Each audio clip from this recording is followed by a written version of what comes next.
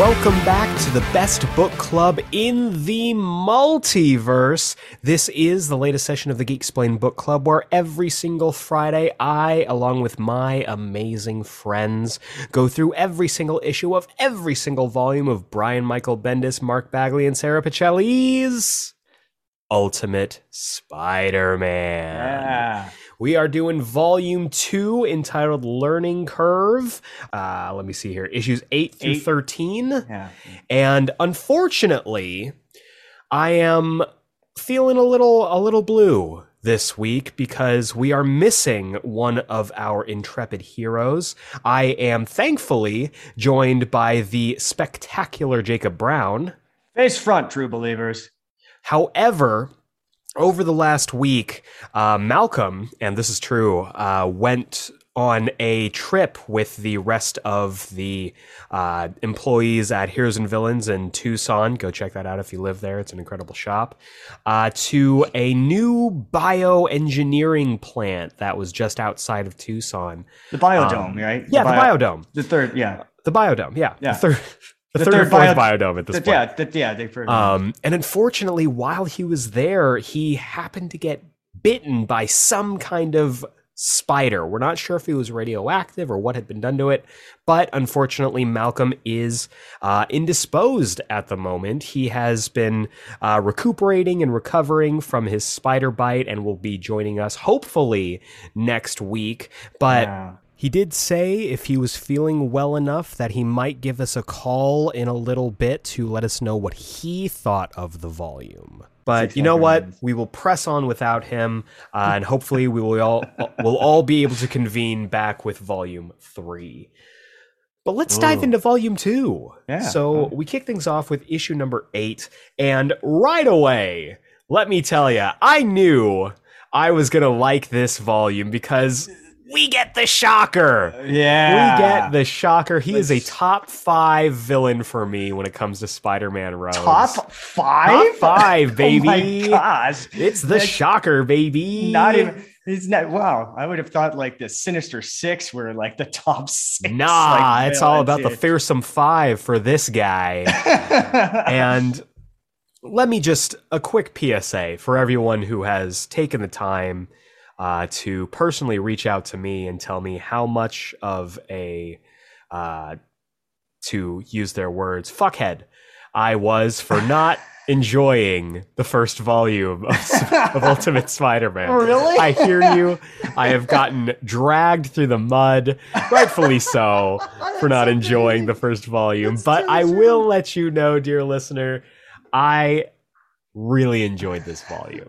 Really enjoyed volume 2. Very impressive. And I knew I was going to because, again, it's the Shocker, baby. Yeah. We get the Shocker in probably the most early 2000s redesign so far. Like the jacket and the glasses. Yeah. Like he's definitely wearing Oakley's with like an all leather ensemble. Exactly. Yeah. Like him and then even his hair is silver. That's kind of funny to me, you know? Like yes, absolutely. This is Matrix wannabe Shocker. Exactly. And like it's this and then bowl cut overalls Flash Thompson from last volume. Yeah. This is my, if we're going to do it, this is my fashion icon of the week. Fashion icon from last week was Flash Thompson. Fashion icon of the week for this volume is the Shocker. Excellent, excellent wear, sir. So he is, of course, dispatched by Spider-Man, who I don't want to continue to bring this up, but is using green webs. People told me it was a trick of the eye last week, but his webs are definitely green, which makes them just look and feel gross to me. Yeah, it looks a little ecto slimery kind of thing, you know. It kind of has that twinge. I don't really think it's that bad. It still seems gray to me. Yeah, like once in a while they are white or gray or whatever you want to call it, like that his webs are from like far away shots. But yeah, like from the close-ups when you like really like see him like do his little Spidey pose and like the thwips, yeah, they come off a little like weirdly like. And it's possible And it's possible because I'm reading this, listener, from the Comixology volumes, where I believe, Jacob, you're reading from the original text. No, I'm from Comixology as well. Okay, cool. So I totally feel what you're saying here. It's green. But anyway, color theory aside, Spider-Man is able to dispatch the Shocker, and then immediately he turns to the guys like, "Hey, we're cool," and they're like, "Just take what you want, man. Just take what you want. We don't want any trouble." So this still is an early days Spider-Man, still feeling things out. People don't know quite what to think of him. He definitely has the David Tennant 10th Doctor like reaction, which is just like, "What?" Yes. What? So like, no, take the money. Take the money. What? And an even more David Tennant Doctor response when he just runs away. Exactly. So back at high school, we get to see previous fashion icon holder Flash Thompson wearing a sweater vest on top of what looks like just a really baggy t-shirt. Yeah. Like the fashion in the early 2000s was a wonderful time. It really was. A wonderful time? Well, we'll say that, sure. But it was a time. It was a time. Yeah, it was. So this is also pre 9/11. So this is like things are really nice right now. Fair. So Peter overhears some of his classmates talking about how the Daily Bugle, the biggest newspaper in New York, is looking for pictures of Spider-Man, and they will pay top dollar for those pictures. So, Peter gets an idea and starts to take some Peter Parker exclusive Spider-Man pictures. And when he arrives to the Daily Bugle, he is wearing this incredible, just lilac, pink, purple shirt with a bright blue tie. Like I'm saying here, man. Oh my God. The early 2000s fashion is incredible. He walks into the bullpen, sees just reporters of all walks of life as he goes to meet with Robbie Robertson and J. Jonah Jameson. He shows off the pictures because they're wanting some Spider-Man pictures. Yeah. And this felt very, very much like a scene from the first Spider-Man where Jonah's like, crap. Right? What, you think he's with a disposable camera? Crap. Like I feel like they kind of ripped it off, didn't they? Don't you? It would not surprise me whatsoever. Wouldn't surprise, that they actually did this. So it's so interesting that a lot of the blueprints for all of these movies are like from these comics. You know, they're little snippets and stuff that you're just like, oh, hey, look at that. That's interesting. It's almost like people should read comics if they like superhero movies. Nah, the movies are there for you not to read. You're right. It's too radical of an idea just yet. Yeah, exactly. But their kids are going to love it. Yes. So JJ finds a photo that he likes, and he basically says, all right, I will give you I'll give you $50 for this, for all of them. And he's like $50. Yeah. So at that exact moment, Betty Brant is struggling with this newfangled technology. Check this out, listener. I'm just going to read this real quick.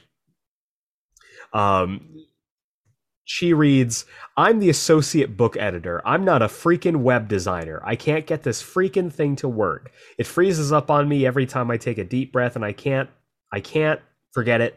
Nope. JJ says, but we paid for you to take that class. She says, it was a one-day class, Jonah. This took place in 2000, right? Yeah. And the idea that technology was that to build a website not only took classes, but also like that your employer paid people whose job it wasn't to work on web design is incredible. And this is one of those moments where I'm like, comics really are time in a bottle sometimes. Oh yeah. Like this was a thing. I remember taking like computer classes. Yeah, typing classes. Exactly. And this is totally realistic in the sense like that they didn't do shit for me. I still can't type. I still chicken peck like as hardcore as possible. Oh, same. Yeah, and there's no way that I'm able to like finish any. I was never able to finish any English project or anything like that in a day. It took like a month because of just how my typing was just terrible. I would handwrite everything first and then put it on the computer because of the fact that it took too long for me to type anything. Yeah. Sometimes that's what you got to do. And obviously, Betty Brant was in the same boat as both of us because she's having a rough time. Oh, absolutely. But Peter steps in. Can you read everything that he says here? Okay. Like it's like my favorite. Just all this techno babble that even like decades on doesn't make any sense to me. Yeah, exactly. He says.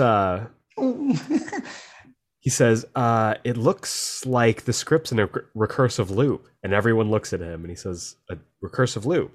The line you changed is causing the script to call itself over and over again without a conditional statement to allow the script to exit or stop calling itself.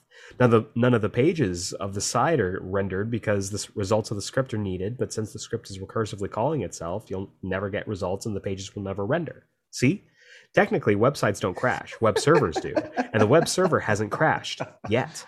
It will, if or when this recursive loop maxes out the web server's CPU resources. All you need to do is add a conditional statement like this to the script, upload it over the older script. I don't have your telnet password, but just there.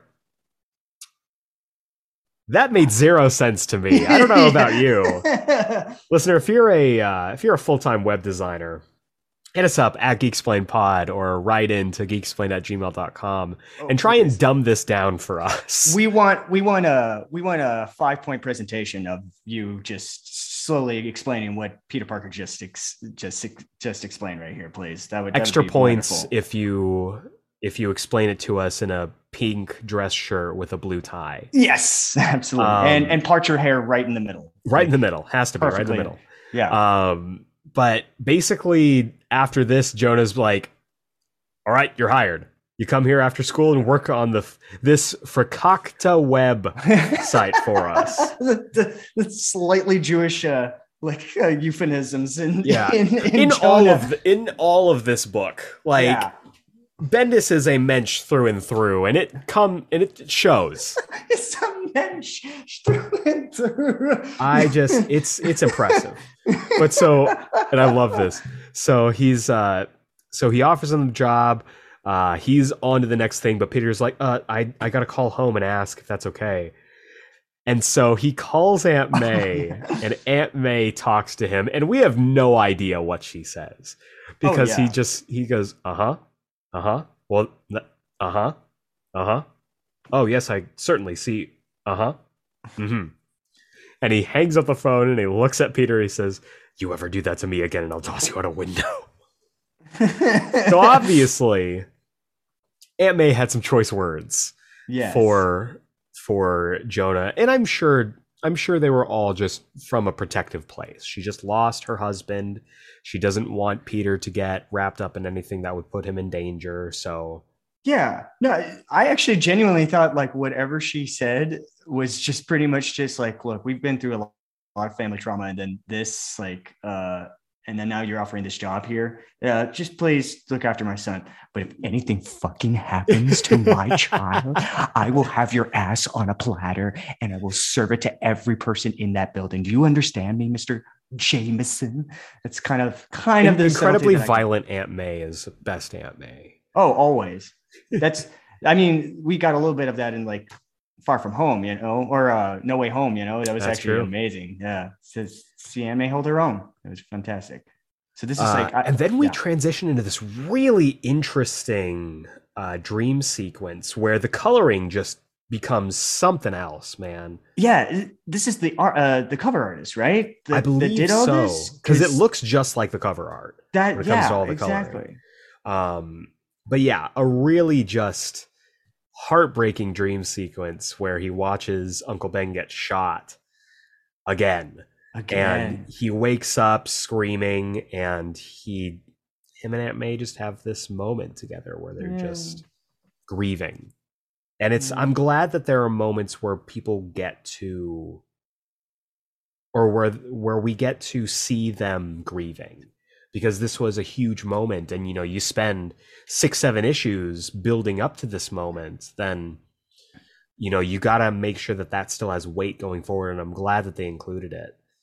But apparently this dream sequence has shaken Peter, because the next day it's all he can think about.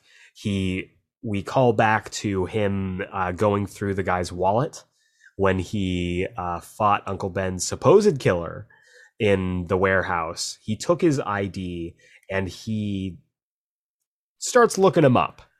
Right. And just this custom search, just the web pages, the early 2000s web pages, where you could you could find anything. It was really interesting. Yeah. And so he Googles the guy, Googles his phone number, right? Yeah. And so I don't remember ever having my phone number on my driver's license. Yeah. But apparently in New York in 2000 they did. So is it his phone number? It could also be like his driver's license number or something. I mean, it's the most identifiable number that you can possibly do, which is 555-444-333. So who knows? Who knows what that is, So basically, Peter starts, looking up stuff, starts finding different things about, a spot called the Cage, some people who have been seen with this guy. Some people who've been seen with him, and he starts tracing all of these instances, all of these reports to one man, Wilson Fisk. The Kingpin has entered the arena, and Peter is going to track this lead down. I think it's also interesting that the Daily Bugle won't go after him because he bought stocks in the company. Yeah. And so he's a partial owner. So it's very, very interesting to me. Yeah. Pretty much untouchable at this point. Very, very, very much like what is that first season of Daredevil? Yeah. Yes, very absolutely. much setting up that. Yeah. For sure. That is a great pull. In issue 9, the very next issue, we see the second reason that I knew this was going to be an incredible volume, and that's because we're introduced into another position on my top 5 Spidey villains, the Enforcers. That's right, ladies and gentlemen. We got Ox, we got Fancy Dan, we got Montana. They are all here, and oh boy, it's just nice to see them. Oh man, and also we did we mention that the reason why these pop up is because they were also they're connected to Uncle Ben's killer. Yes. Apparently he worked for them at a certain point at one time through the Kingpin. So yeah, what an amazing pull to bring these 3 characters out from from the original first 38 issues. This is so good. The Enforcers I love Fancy Dan talking. It's just about that burger joint that's around the corner here, and it's yeah, we should probably hit that up. I'm why? Why do you want to do that? And it's well, yeah, it's nothing. It's just sick of looking at it all the time. It's what do you mean? It's why do you do that? It's nothing. It's come on, there's something there. It's well, I applied there when I was a kid years ago, and I never heard back, and it just irritated me. When was this? It's this is back when I was in high school, and they just look at him. It's hey, the place irritates me every time I look at it. It's you're not over it. Oh, I'm over it. Oh yeah, I am. I'm totally over it. It's just, and Ox is just you're a wacky little dude, I love the Enforcers. There should be an ongoing Enforcers comic right now. They should be featured in the MCU. They should be everywhere. The Enforcers fucking rule. So the Enforcers are going into this warehouse. Apparently they're just out for a smoke break, and they mention the Kingpin. They talk about how they've never met him. Ox is convinced that he could take him, and everyone and both Montana and Fancy Dan are like, dude, no, I don't care how big you are. There's no way. So they go inside, and Spidey is there to go after them and just gets into a fight with the enforcers, man. And immediately Ox is throwing punches. Fancy Dan goes for his gun, and Montana has the Indiana Jones whip. Incredible. Incredible. It's nice that Fancy Dan has guns, actually, because, you know, like he was just a master of karate and originally, so like, you know, it's very cool to like to see him like give him something more like he actually has guns, you know. Well, it's a threat. It's a classic D&D problem, you know. You can only have melee damage. You got to figure out a way to lengthen the field. You got to figure out a way to get some range damage there. It's tough when you have 3 fighters, you know, going after one, like, you know, Shadow Monk.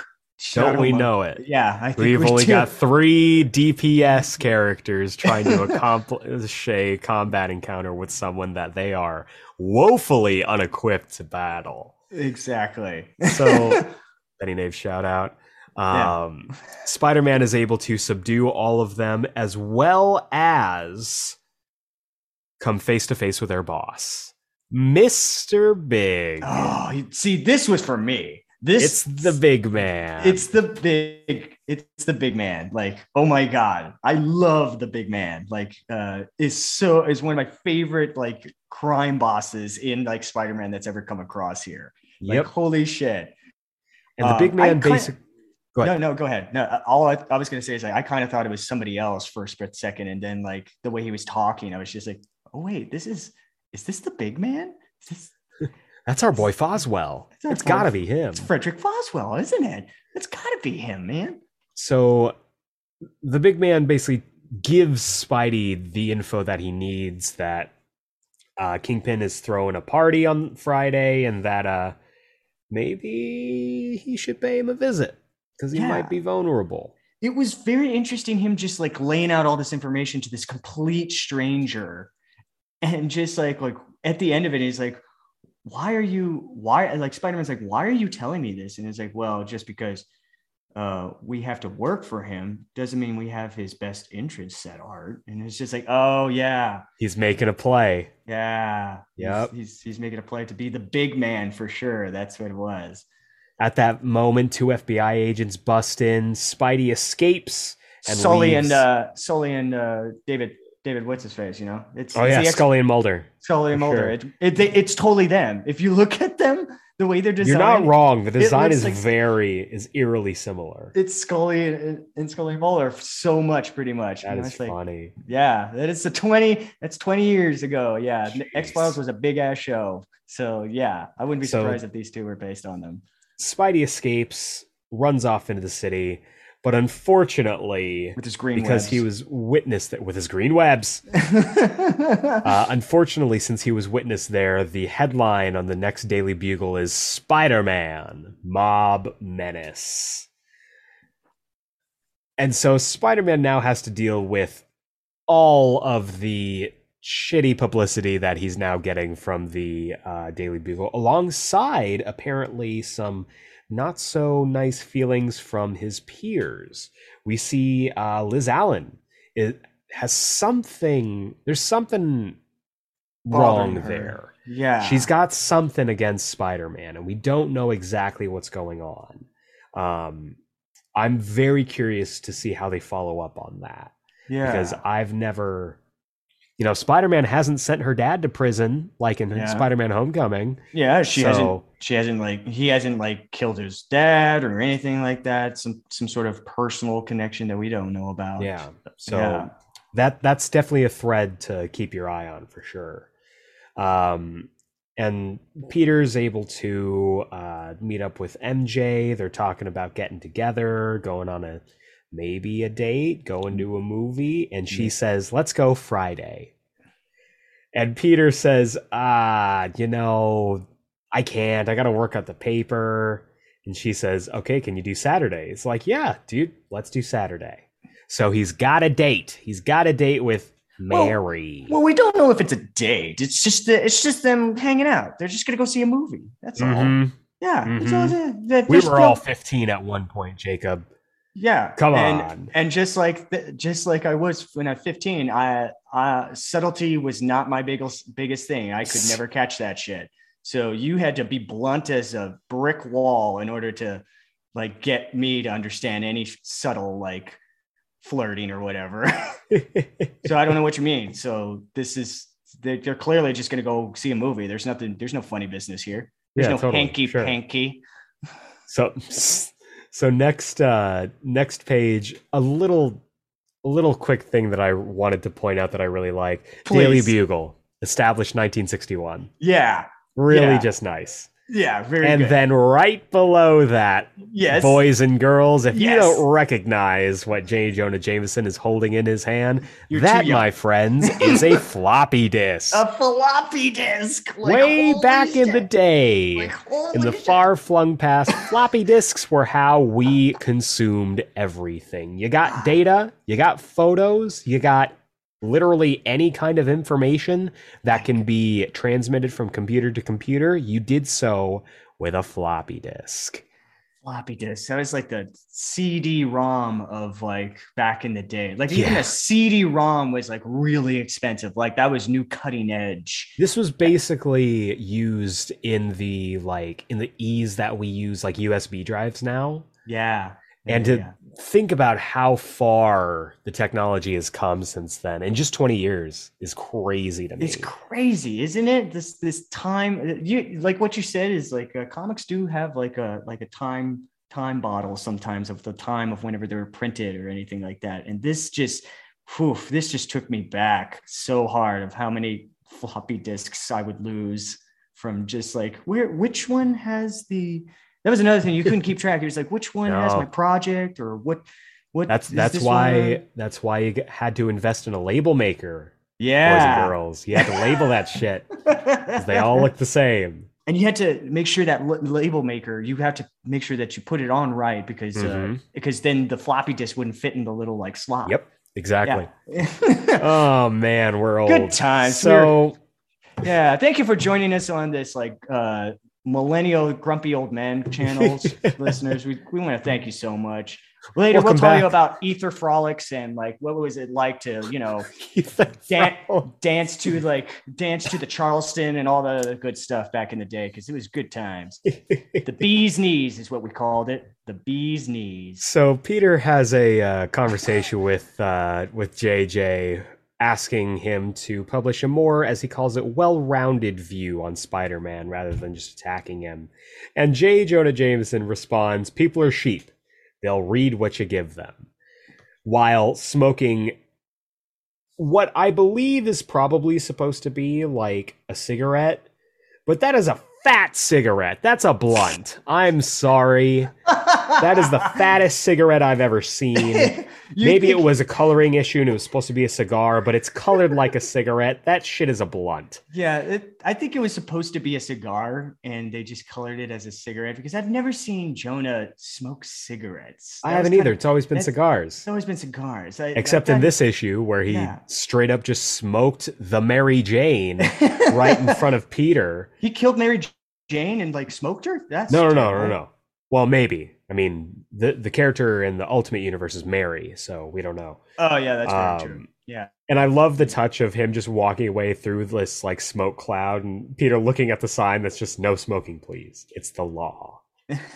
Remember when, not to dip back into our old folks home corner, remember when there was like smoking sections and non-smoking sections in restaurants? Oh yeah, absolutely.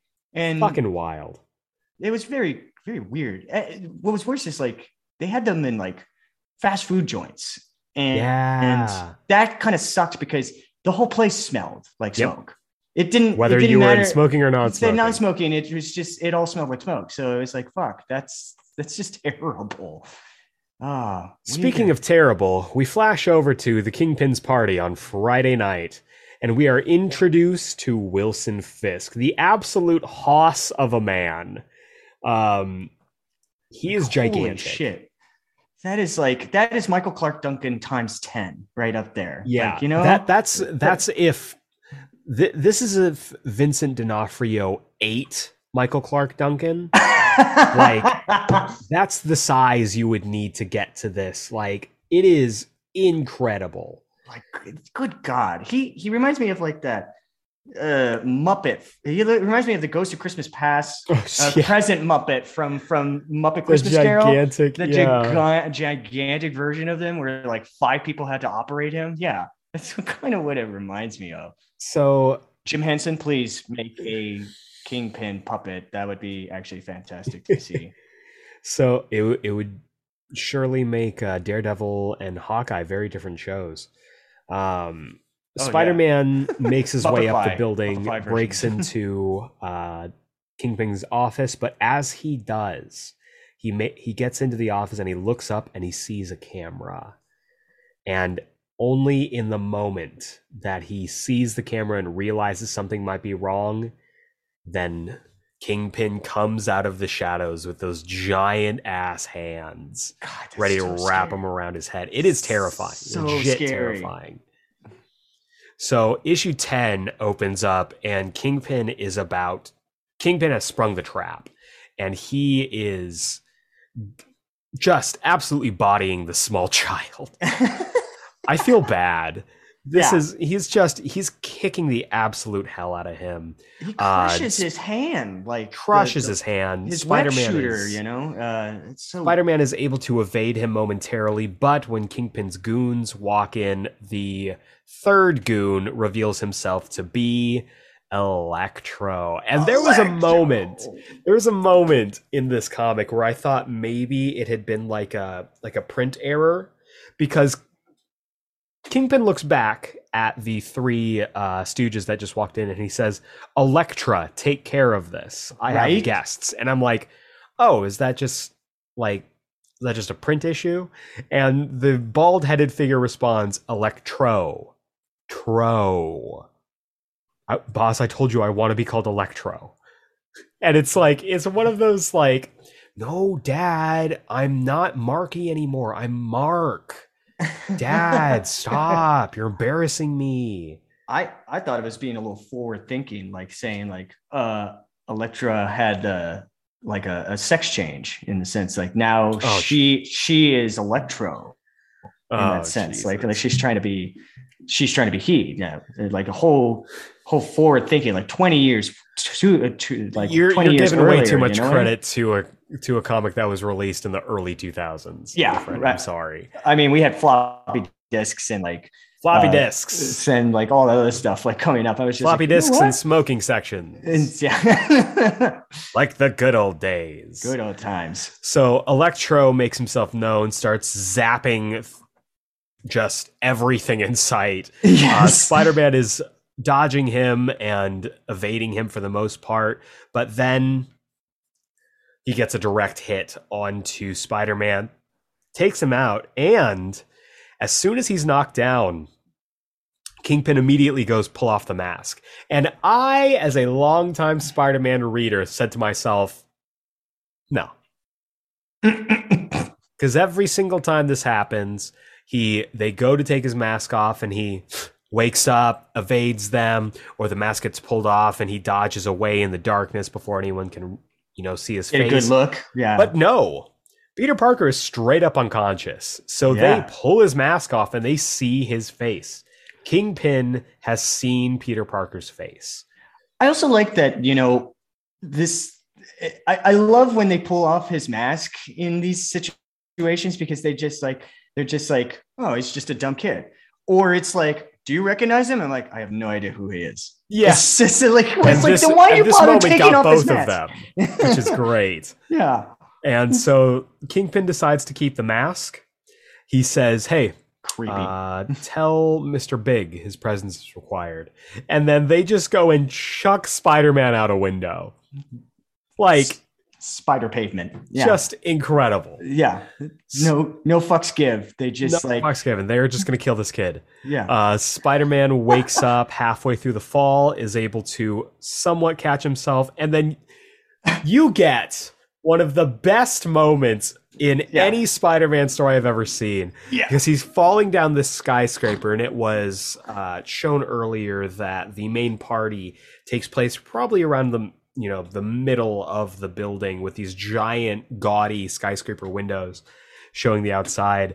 And Spider-Man is trying desperately to get a foothold to stick somewhere, and he finally, it's this wonderful page where everyone's like, yeah, and join the party. And then all these elite New Yorkers, like all these business and like entrepreneurs are like chatty, and then all of a sudden you hear thump, and Spider-Man's just like slapped up against this window, and you hear free. And you see slides down the window and out of sight. Everyone just watching this, and then they go back to what they were doing. It's like it really reminds me of the Ghostbusters scene with Rick Moranis being chased by the dog. Yes, he goes to they go to the fancy restaurant, and he's like pounding. It's like, let me in, and all these like rich people are just staring at him, and then he just goes, ah! He's like, they don't see what takes him, and then they just continue eating, like nothing's happened. It's just like, yeah. It's typical. And it also reminded me of actually Into the Spider-Verse, where where Peter B. Parker's getting like dragged by the train, and Miles is basically riding his body through New York. Peter goes through a snowman at one point, and then they hit the side of a bus. And as like Peter's body is just being dragged, you just see Miles just like look at this kid who's watching them, and he just like nods at him, and then they get pulled off. Just a very incredible moment, and great framing and art on this by Bagley. Really, really dope stuff. Very funny. And then we cut immediately to that night where Peter's walking home. He's been defeated. It's in so much pain. And he walks in, and Aunt May's been waiting up for him. And this was a heartbreaking conversation. Peter just kind of walks in, and he's just like, are you mad at me? And she asks, do you like me, Peter? And my heart ripped in half, okay? Because I remember being a kid. I remember being in high school, and for one reason or another, I didn't want to be anywhere near my parents, because I was growing up. I was doing things. I was hanging out with friends. I was dating girls. I was, trying to figure out what my life is. And coming back and looking at it from an adult perspective, it's incredibly sad. And you can totally see where May is coming from. Right. In this position. Like, she just lost her husband, something that was more or less, supposed to kind of unify them and bring them together. All of a sudden, Peter's spending more time out of the house. He's gotten a job. He's like not spending time with her. And those doubts would come up. Yeah. And she says, not as an aunt or as a person who's related to you, just as a person. Do you like me as a person? She says, you're never here. You obviously have other places you'd rather be, other things to preoccupy yourself with. And he says, I know, but we're both busy and stuff. And she says, I know life sort of threw us together in this house. It's okay to say it, Peter. We're the only ones left now. This isn't the life either of us chose. This isn't the life either of us envisioned. It's just the life we seem to find ourselves with. Oh man. Fuck, man. And you know what? Honestly, we talked about a lot of the parallels between this and the Andrew Garfield Amazing Spider-Man films. Yeah. And this kind of harkened back to that, because in those films, especially in the first film, it always kind of felt like Peter was closer to Ben than he was to May. Yeah. In the Andrew Garfield films. Yeah, very much so. Yeah. And that scene where, he's just like, go back to sleep. She's like, I can't sleep. And the two of them kind of have this, come to Jesus moment, essentially. It was just, it's heartbreaking. And this scene does such a good job of really like making this feel like a real relationship. Because in the comics, early 616 Stanley Ditko stuff, like Aunt May was window dressing. Aunt May was the person who made Peter breakfast and often had debilitating physical ailments. Exactly. Dying, being on death's door every fifth issue. The old biddy, Yes. That just like always took care of him and everything like that. And even it was more of like Peter just accepts like, oh, I'm with Aunt May now, so this is just how it is. They just grew to the two of them just like are accepted the fact that Uncle Ben's gone, but we have each other and that's it, and that's it. I'm your mom, and like Peter's like I'm a kid now, and that's pretty much that old school style. This actually questions that of like whether or not these two have spent, how well do these two family members know each other? Like how, for the fact that they've been with each other for years and years and years, do they have any connectability now that the glue that hold them together is gone? Very interesting angle. Yeah, very much so.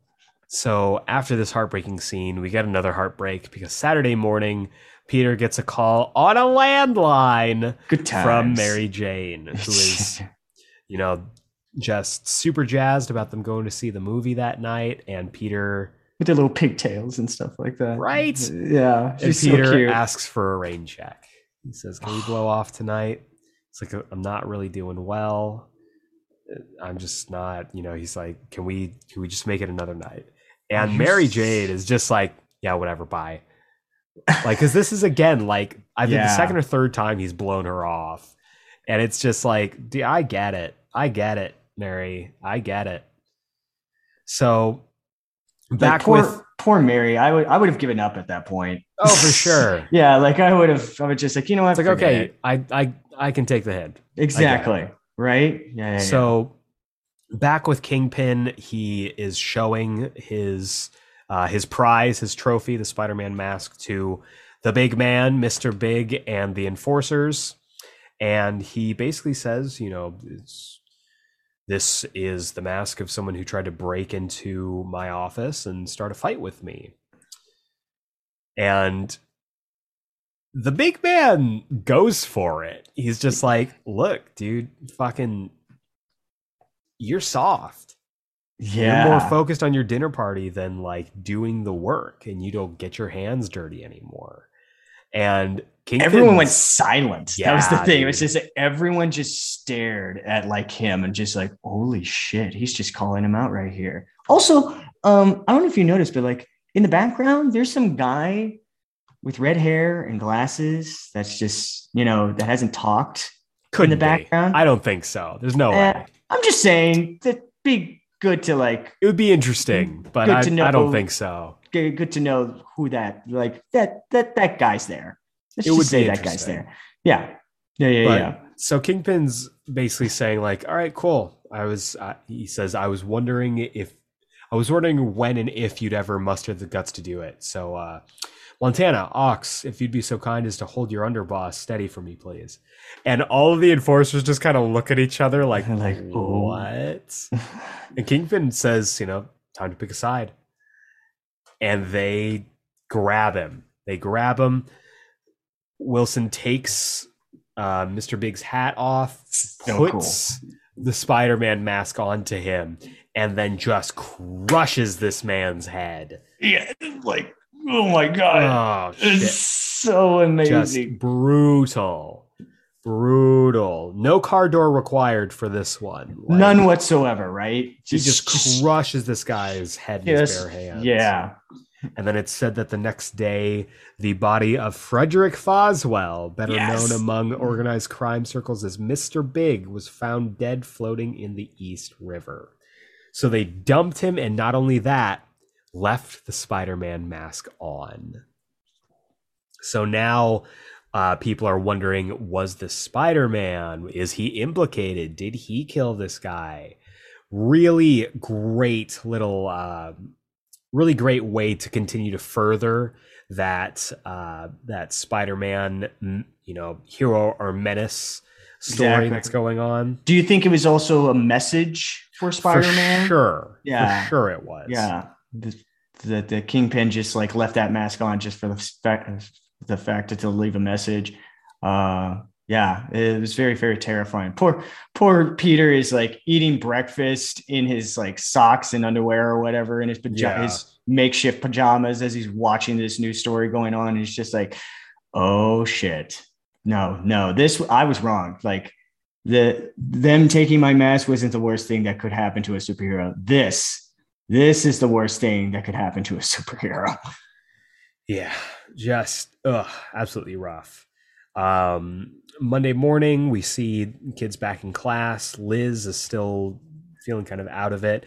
And it's interesting that the teacher's bringing up the Nixon tapes, bringing up Richard Nixon as a figure. Because that angle on Kingpin, that connection I've never made before. But it's a really interesting kind of rabbit hole to go down. Right, yeah.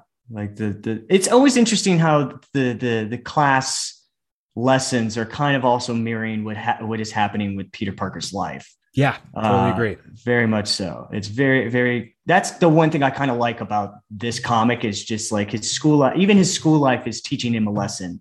When he doesn't even know it, you know, that's an excellent poll. Yeah. So him and Mary are passing notes and they kind of more or less reconcile. Again, she's very forgiving for this kid. Yeah, it's like she really must, like, she really does care for him though, and she definitely does. And you know what? She doesn't want to ruin. It's kind of like that bitterness of like, yeah, okay, we're not going to be like a couple, but I still want to be your friend at least, you know, like at least in one sense or another. Like I want to be connected to you in one sense or another. That's what it is. And so Peter is listening, half listening to the class, and the teacher makes an excellent point where she says, Nixon was a paranoid man. Not without reason, of course. The man certainly had his enemies in the world. But here lies the question, doesn't it? Why would a man so paranoid about his enemies, who was so involved with questionable dialogue and activity, record his every move? And Peter makes the connection, remembering the camera in his office, and he says, because he thinks he's untouchable. And there we have a plan. So issue 11. Excellent hearing on the teacher, by the way, because she responds like, exactly. Very good, Peter. 10 points to Gryffindor. Super hearing. Like, yeah. 10 points to Gryffindor. Like, seriously. So issue 11 starts up, and Peter's doing the footwork. He is doing the work necessary to track down the type of camera that he used in his office. And he's trying to figure out, because he knows that there's a recording with his face on it, and he is going to have to deal with that. There's also this weird scene where I don't know if it's like a social worker or somebody. It's the FBI agent that he met when they met in the Enforcers in the warehouse. Is it? Yeah, it's the same person. It's I don't Mueller. think it's the same. I don't think Agent Mueller. Oh wait, no, you're right. Scully it is her name, or Scully or whatever. Well, but no, she says she's Dr. Bradley. But she looks like the agent that they met earlier. I don't know. But maybe we'll put a pin in it. Yeah, but I'm sure it's brought up later or something like that. Yeah, she's basically talking about like how she's this, she's asking him questions about the incident that happened. And Peter says like, dude, it was Harry's dad. It was Norman Osborn. He said so. And she's just like, sure. So they continue this talk, and she's basically just like, she's taking notes. It's very odd. And he just basically at a certain point just goes, I'm going to go. This is fucking weird. I'm going to go. And so he held by my own right. And he's like, no, you're free to leave. And he's like, okay, yeah, no. Cool, bye. Yeah. And as he heads out, he runs into Liz. And he's like, hey, are you okay? She's like, I don't know. And she just heads into the room, which is, again, why I'm thinking this is some kind of like social worker situation. I don't know. But she goes in and she's meeting with her. Right. Anyway, following up on that. Liz Allen looking very classic Liz Ellen with the ponytail and everything like that. Ponytail and everything. Yeah, absolutely right. That's when I actually recognized it. Like, oh, hey, Liz. And I'm like, oh yeah, that is Liz Allen. There it is. You know. And so, Peter tries to chat with Mary, and Mary's not having any of it. So he goes back to continue his investigation, and he figures out what what kind of camera it is, and alongside that finds an instructional video, right, detailing all of the security measures for the security system. And I'm like, it should not be this easy. Yeah, like, you think a security system would have more security in the information that it keeps than giving it away through like, hey, I'm very interested in your security system. Could you tell me how it works? Oh, yeah, sure. Here's a vivid presentation of exactly how to break in and how our entire system works, basically. Like, holy shit. Again, so, pre 9/11. Yes. So Peter finally comes up with a plan. He realizes that if the camera was on while he was, being assaulted and, being demasked and thrown out the window by Kingpin, then there's got to be footage of him killing this guy with the Spider-Man mask on. Yeah. So he's come up with a plan. He's going to get that footage. So he goes off into the night, enters into the control room, takes out the guard, like straight up demolishes this guy. Puts his head through a monitor. I'm like, yo, Peter, like he's just doing his job, man. Exactly. Still figuring out his like Spidey strength. That's kind of what I was thinking, But, so Peter's able to that guy's dead, by the way. Yeah, he's gotta be. He's able to get what he needs to and escape, turning the power off. And meanwhile, we get a quick cutaway back to the Enforcers, who are dealing with the ramifications of having offed their boss. Right. Peter drunk and everything. Yeah. They're like drinking and shit. Like, so what Peter have we done, breaks in, is able to find the footage that he's looking for. But he doesn't... He swipes both the footage of his demasking as well as what we can assume is the footage of Kingpin killing Foswell. And so he takes the discs, but of course he is confronted by Electro and the Enforcers, which brings us to issue 12, the Smackdown, where it's zappy zaps, a whip, two guns, shoot, and a big old man punch. With big old fists against one little Spider-Man. Zappy zaps, whip, shoot, punch, basically. That's a full D&D party right there. Yeah. Oh yeah. Oh hell yeah. Oh my god. You got your DPS, you got your range, and you got a caster. You got a light cleric over here. You got your finesse fighter or finesse rogue, I guess you could say that. I'd go as far to say as he's a ranger. Yeah, there you go. Yeah, very finesse ranger. There you go. We got a gunslinger, Fancy Dan like knew about the karate, so he had to be a monk. Like can say monk with some some artillerist. Yes, exactly. And then you got a tank. Your barbarian. Yeah, you're straight up barbarian. Straight up barbarian here. Yeah. So it's D&D round 2, and Spider-Man is. Sorry, listeners, we are like so like deep into like a campaign, like a season 2 of a campaign right now that we're so excited about right now, and we just like we just kicked off campaign 2 of our characters. This won't be the last of like these D&D references. I'll tell you that. We've got D&D on the brain. This is what happens when Malcolm isn't here. Yes, exactly. This is what we get away with. Somebody to keep the comic bookness in the comic books. So Ox finally gets a hand on Peter's ankle and just starts using him as a fucking like battering ram. It just starts whipping him all over the place. Exactly.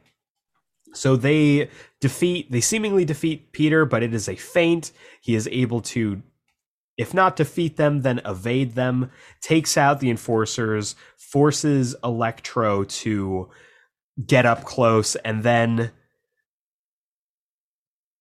Peter gets into the sprinkler system, gets this water flowing, throws Electro into the water. Do you want to do the scene? Because it's actually really good, actually, leading up to that moment. Yeah, let's do it. Do you want this? Like, here, I'll do Electro. Oh, okay. You can do the Spider-Man. So we'll start with so Electro. Let's see. Are you? Is it like so? As long as we have a moment to each other, is that right? The one I've got. I'm like here. I'm on the guided view. Sorry. Here, let me get to the page. Oh, I see. I so Electro, if that is indeed your real name. Yeah, there you go. All right, let's do it. All right, here we go. 3, 2, 1, action. So Electro, if that is indeed your real name, when it comes down to it, you're kind of a one-trick pony, huh? Get off me, you little weasel! I'm gonna. Oh yeah. Fry me like an egg, smoke me like a salmon. You got a real food thing going on. You on one of those Oprah diets or something? Hate you. So as long as we have this moment, if you don't mind me asking, how'd you get these powers? None of your business. Come on, I'm just curious. Drop dead. You a mutant? Are you? I asked you first. Well, I'm not. Then then come on, how'd you get the powers? What do you care? I'm kind of a science geek about this stuff.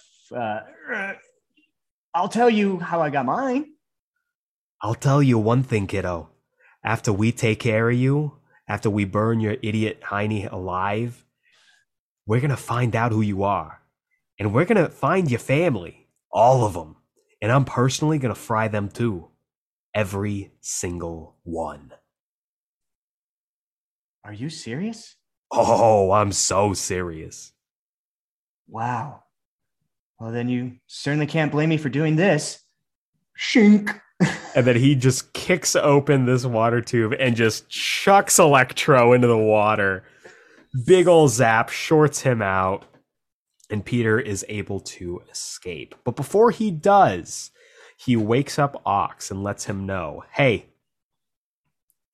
Kingpin's time is done. If you want to do the right thing, walk your butt over to the cops, FBI, or whatever, and you confess. Tell them everything because he's going bye-bye either way. And he heads out of there. But as he's making his way to the exit, he's confronted one last time by the Kingpin. And we are going to do this one as well because this scene is too good not to do. So Peter's running up to the exit and he hears, but there is no way in this world that you will leave here alive. Who are you working for? You're right. You don't know me. You don't know you don't know what I'm doing. Wait, hold on. Let's see. You don't know me. You don't know why I'm doing this. And I promised myself that if I ever had a moment face to face with you again, that I would tell you. There were all kinds of things I wanted to say to you, and I was afraid I was going to forget to say them. And I really wanted to remember to tell you these things because they are really important to me. Okay. Here goes. And he pulls out notes. He pulls out a bunch of pieces of paper. You are so fat that when you cut yourself shaving, he pulls out these notes and he starts to just all these fat jokes. When you cut yourself shaving, marshmallow fluff comes out. No? Okay. How about this one? You are so fat that your high school yearbook photo was taken from a helicopter. Tough room. Okay, how about you're so fat that when you get on a scale, it says 1 at a time. And Kingpin loses his shit. He just goes after him. He busts out of his shirt, too. He busts out of his shirt, which does not help his case.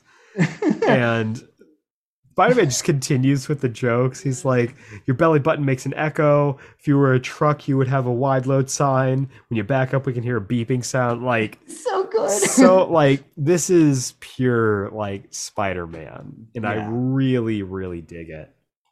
And so Peter webs up Kingpin because he knows that he's fighting smarter, not harder.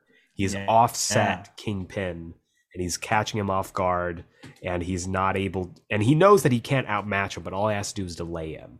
And when Kingpin frees himself, he finds that Spidey has escaped. And so Peter's able to find the footage of Kingpin killing Foswell and sends it to who else? Fashion icon Ben Urich. Oh my God. Ben Urich, man. Just the absolute Chad. He is the alpha. The absolute Chad. He is the alpha of the Daily Bugle. Also, I noticed something that Peter and him have, which is this 8-ball on top of like the computer. Like Ben Urich also has that, but Peter has that in his like bedroom as well. I don't know why, but that's a good pull. There was something. There's something about like having an 8-ball in the early 2000s that just like hit me. Like, I don't know why. Yeah, I had one. We all had one. It's true. Yeah. So Urich brings his findings to JJ. Peter gives Mary a call and says, "Hey, will you come over? You know, I have something really important to tell you." And I was not prepared for what comes next. Before we get there, we see that Kingpin has run aground. He is on the run now. Yeah. Headline says, American Kingpin of crime caught red-handed on tape, whereabouts unknown. So he has escaped and is on the run for now. Which brings us to the final issue of this volume, issue 13, The Conversation. Peter is talking to Mary Jane, and he tells her that he's Spider-Man. I was not ready for this. Yeah. I did not think they were going to make this choice. Holy shit. Holy shit. Yeah. Right out of the gate. We're only in volume 2. And already he has told her that he's Spider-Man. And she doesn't believe him. Oh, yeah. Like anybody would, you know? Falls over laughing. And he literally falls over. Just a great panel. Loses her shoe. And he's like, okay, cool. So he just hops up onto the wall. And it's supposed to be like this incredible moment. He does a tumble up onto the ceiling and he's like, hey, you okay? And she starts screaming because she is terrified. And I love this. It's so good. It's so good. Peter hops down. He's like, shut up. And all of a sudden, we hear on the other side of the door, What's going on up there? Nothing, Aunt May. I don't want any hanky-panky up there. We're studying. I mean it. We're studying. Yeah, and I'm Kara. What's her? It's Katie Couric. Katie Couric, yeah. Just so funny. And the two of them have the conversation. He talks about hey, that spider bit me. And I love that she didn't put it together. Yeah. You know what I mean? She's as smart as she is, she had to fully the spider. It bit me. Remember the spider? And she's just still having this blank face and the spider bit me. And then it finally cuts that flashback. Yeah, the flashback that shows the spider landing on her, which Malcolm said is important, and I still don't know why. I don't know why either. Maybe he'll tell us. Probably. Or we'll find out. We'll find out. I'm sure. I'm sure it's nothing. So he kind of explains it to her, this was the situation, this is what happened. And she's like, no, this is so cool. It's dude, everybody loves you. You're a rock star. You're a rock star. And he's like, no. You cannot tell anybody. I mean it. You cannot tell anybody. And she's like, okay, fine. You got to take me swinging around. He's like, no. And it reminded me of fucking William. Mark and William. Mark and William, yeah. Same energy. Same energy. Same energy, exactly. It's so funny. And she is immediately, you can tell a switch is flipped with her. Yeah. It's because she's she totally finds him way more attractive now. Yeah, she's super into him. Like the bottom panel where she's like grabbing onto his shirt. I was just like, oh, they're gonna bang right here and now. That's exactly. Aunt May is gonna be like, and it's fun, and it's funny because the way that it's, and I didn't pick up on it the first time I read this, but she's just like, oh, this is so cool. She's jumping up and down on the bed, causing it to squeak. Like she's just like so excited. She's like, oh, this is the coolest thing. And then she's like, stop. He basically tells her like, look, like I can't tell anybody. Like this is a big deal. Like I'm a 15-year-old from Queens. They might want to like take me away. And he's like, I told you because you're my best friend. And I wanted you to know why I was always blowing you off. And she like takes the moment. They have this really like wholesome little smile. And she just goes, and to think I thought you were just going to kiss me. And he's like, what? You thought I was going to kiss you? She's like, I cannot believe I said that out loud. Yes. And then we get this nice thing. We see the two of them slowly leaning in, where she's just like, she's like, you know that was before. No, she's like, I have have a pretty strict no superhero rule. So, and then she's like, I'm joking. And then they lean in and she whispers the line. Yes. She says, face it, Tiger. You just hit the jackpot. And then instant boner. Like, knock on the door right before they're supposed to kiss. And he's just like, what? Phone. He's like, the phone. It's Mary's mom. And Peter's like, I didn't hear the phone ring. She's like, it didn't. I called her. Total mom move. Yes. Oh my God. She answers the phone. She's like, hello, Mom? No, we weren't. We were not. No, we were studying. She's like, what? It's 4:30 in the afternoon. What? Oh, come on. We're in the middle of something important. And she's just like, I got to go home and empty the litter box. Yes. It's amazing. Oh, man. Oh, good thing. And yeah, like May's just like, I just pray you two are being safe. And they're like, oh my God. I gotta go. Like, I can't believe you just said that. Yeah. It's like our clothes are completely on. Like, just so good. You heard me. And there's this great moment where he's like, are you gonna call me? She's like, oh, you better believe it. Just a really nice moment. And then we also get a really nice moment with May, where he's just like, I cannot believe you just said that out loud in front of her. We haven't even done anything remotely. And she's just like, I love what she's giving him the mom talk. Yeah. Your Uncle Ben had a saying. He said, if you were too young not to be up to shenanigans in your parents' house, you were too young to be up to shenanigans. And he's just like, we weren't doing anything. And she's like, do you know about it? What? Do you know about? He's like, oh God, please stop talking. It's like, we've had cable since I was born. Yes, I know. Uncle Ben told me. It's like, he did? It's like, okay then. Yeah. He told you about oh, please, I'm begging you, please stop. It's like, all right. But no hanky-panky in the house. It's like, yes. Oh, man. And then they have this really nice moment where she's like, she's a special girl. Says, I know. It's like, I like her. Me too. And she says, your parents met in high school. Just a wonderful moment. The most wonderful moment. And then Peter just, after she closes the door, he just lays back, and the feeling of elation is, oh man, what a great issue. It might, and like right after that next page, he was just going to furiously masturbate. Just stop. Like he just missed that opportunity. That's totally what a 15-year-old would do. Get out of here. I was just about to say how this was my favorite issue so far. You son of a bitch. But no, seriously, this was a wonderful, wonderful volume. Yeah. This is exactly what I was hoping the first volume was going to be.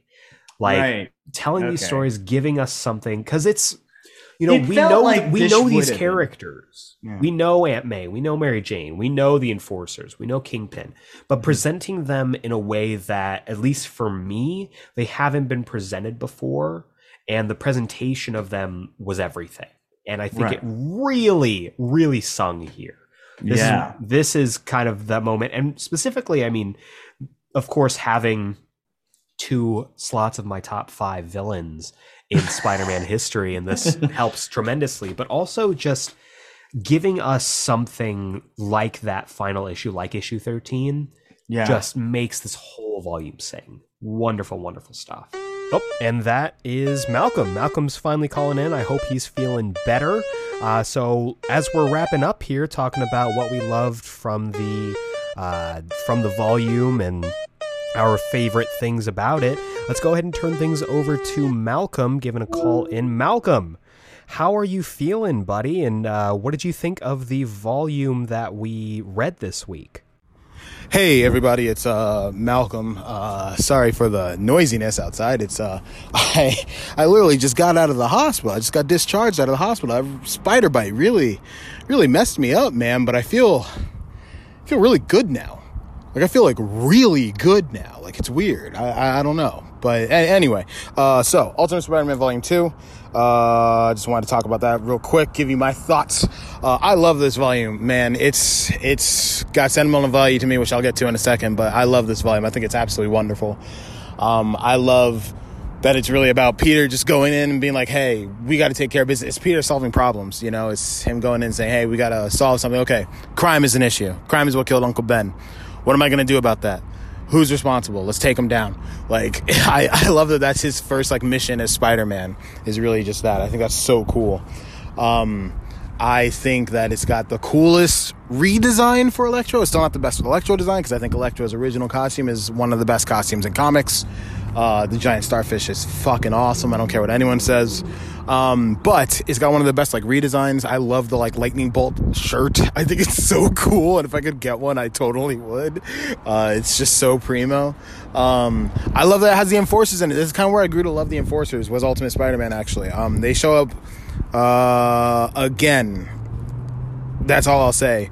But it's not the last we've seen of the Enforcers, but I love the characterizations for those characters, and they feel like real Bendis-y characters. I'm not gonna lie. Like, their conversations and stuff feel real Bendis-y, but I love them, and I love that, like, Electro's just working with them. Nice little nod to Elektra also, when Kingpin calls him Elektra. And Kingpin, holy crap, he's so cool in this. He's so scary, like, massive. I love the best thing about Peter being, like, young in this book is that, like, everything is a massive threat to him, like, and Kingpin is a massive threat physically. Like, he's 4, 5, 8 times the size of Peter, which I think is so cool. Like, I love it, man. Listen, it's not very chill. It's kind of mean, but, I love the bit at the end with you know what? You don't know who I am, and you've done stuff, and I wrote down everything that I wanted to say to you just in case I forgot, and then he starts razzing him.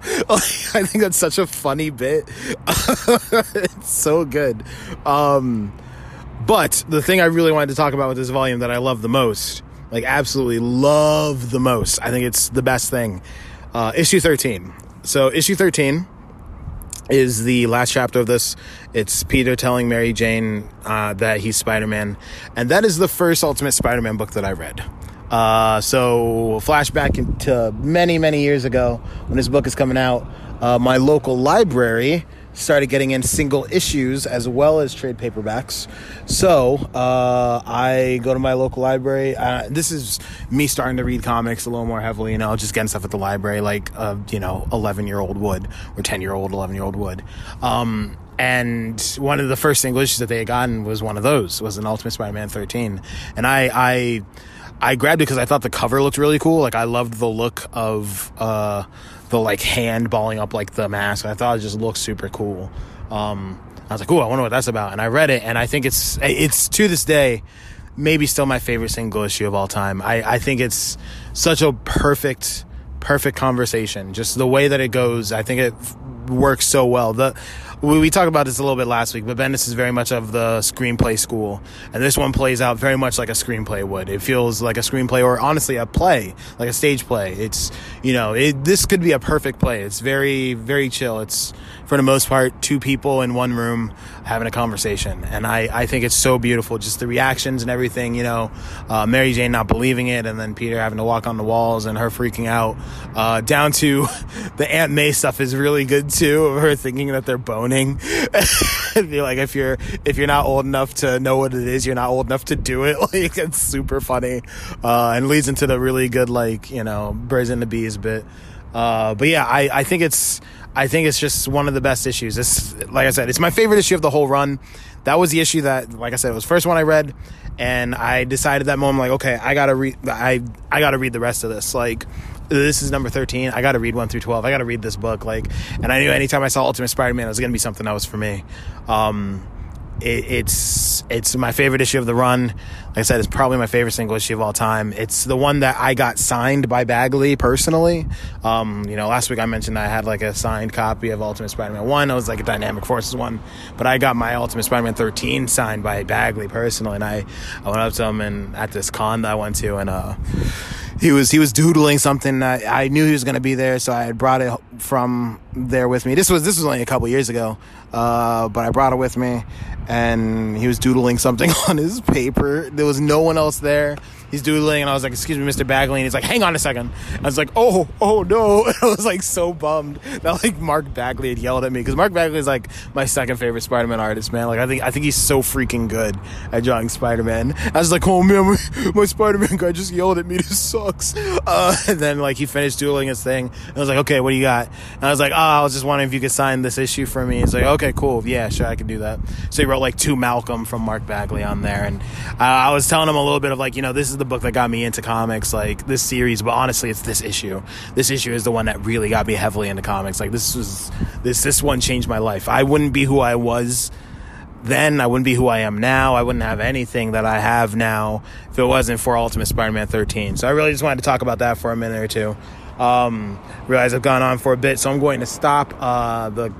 There's a lot of police coming. I don't know if maybe I'm I'm almost home, and there's a lot of police heading up here, so I don't know. I hope my aunt and uncle are okay, but yeah, I'm going to go check out and see what's going on with that. So, until next week, Spidey Gang, later. Oh, man. Hope everything's okay. I mean, I'm glad he's feeling better, but that sounds a little dicey. And again, hopefully he will rest up, be back with us soon. Spider bites are no joke. No, yeah, that giant tarantula, like... He said it was like the size of his head. Seriously. But anyway... spider bites aside, Jacob, what was your favorite moment in this book, and what did you think about the volume overall?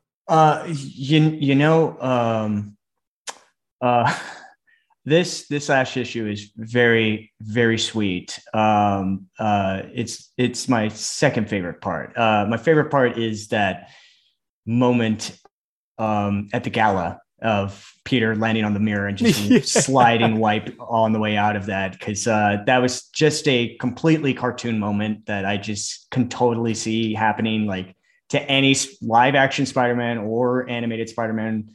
I'm pretty sure it's been done before in one of the cartoons before, but seeing it in this comic was really funny to me. Like that was my favorite part of this. This volume in whole is just this volume is what I see as a blueprint for the next Tom Holland Spider-Man movie. Oh, interesting. Yeah, I totally can see this being like Kingpin being the focus as a good restart focus for that particular Spider-Man. Mm-hmm. Spoilers for anyone who didn't, see No Way Home. Yeah, exactly. Or Hawkeye. Just because, like Matt Murdock was introduced in No Way Home, this felt like, oh, well, if anything, this feels like the next step is him taking on Kingpin and possibly having Daredevil guest starring in that film. But like definitely the Enforcers being a big thing in this movie. This more Enforcers. Yeah, exactly. Same here, like it makes absolute sense that they should be in Spider-Man's world more. Between that and Electro too, being a part of that, I was just like, this is a great way to like introduce whatever Tom Holland's universe of Electro would be, or whatever kind of villain that you want to be kind of like in charge of the Enforcers or so. This, like I said, this is like this is very much a blueprint for what I can see being definitely in a future of Spider-Man movie. This also was a prominent issue that I remember because of I was telling Eric this off mic, was like I always remember this volume because of the menacing Kingpin over behind Spider-Man's back of just these huge hands about to just clamp over him. And it was just this is the first time I like really took Kingpin actually seriously scary. Like a horror villain. But yeah, this is I can totally understand, like this should have been like volume 1. And then what was volume 1 should have been volume 2, introducing the Goblin and everything like that. Because this definitely like this is definitely like the beginnings of Peter Parker. This is the of Spider-Man finding out how to merge his cleverness as Peter Parker with his Spider-Man, not thinking that he has to be a completely different person when he is Spider-Man, you know, in order to not give up his secret identity. But like one of the things he said in this volume was like, you know, I have to learn to merge my smarts, my book smarts, and what I know with Spidey, because like it's going to get me killed if I don't take those instincts that I've already learned and apply them to this character. You know, it's just he could have been dead, like numerous times through this volume. So yeah, this was a great volume, a great intro to like Wilson Fisk, the Kingpin, all these other villains and everything. And you know, wow, like straight up telling Mary Jane that whole last issue, just to confess everything to her, and now she knows for the rest of the run of this. That's so cool. Yeah. Well, and I totally agree with you. Like I have a soft spot for when superheroes fight organized crime. It's just something that I've always like. I love characters like Tombstone. I love characters like Kingpin. I love characters like the Enforcers, because they are villains. The big man. Oh yeah, the big man. Like, oh my God. They're villains, and they're characters that you could see out in the real world that may not in the real world have somebody who can, you know, hold them to justice. But in comic books and in fiction, you do have it. There are characters who can fight injustice in that way. And so I loved this volume. I thought it was a stunning rebound from me not super enjoying the first volume. Yeah. You got Enforcers, you got Fashion Icon of the Week, The Shocker. Yeah. Like it's a great volume. Favorite moment is that last issue. I love the conversation between him and Mary Jane. I love how it sets up the joke with him and Aunt May. Yeah. This is the kind of, and I talked about, you know, last week how I'm a little burned out of, you know, high school Spider-Man, and I still feel that way, but this was a little bit more palatable for me. I enjoyed it because it felt, again, different from what we're used to getting. So all in all, loved this volume. Cannot wait to pick up the next volume, which will be next week. Next week, we're diving into volume 3 entitled Double Trouble. And I am looking at the cover to this right now, and I'm getting very excited. The synopsis goes like this. Spider-Man must contend with the tentacled madman known as Doc Ock, or suffer at the many hands of one of his greatest enemies. Discover Otto Octavius's dark transformation here. We're getting Doc Ock, baby. Getting Doc Ock. Like I'm ready for this. So this is going to be issues 14 through 21. The only thing I don't love about these volumes is that, like, the numbers vary so much. Like last week it was 7 issues, this week it's 6, next week it's 8 issues. So all in all, though, very excited. I'm looking forward to seeing what they do with Ultimate Doc Ock. We got a little hint of him in the first volume, so I'm excited to see that developed further. See what happens to him after that explosion that created Norman Osborn, you know? So we're gonna find out what happened there. So tune in for that next week in a brand new session of the Geek Explained Book Club. But for now, for Geek Explained, I have been Eric Azana. I'm Jacob Brown. And we will see you next time. See you soon, webheads.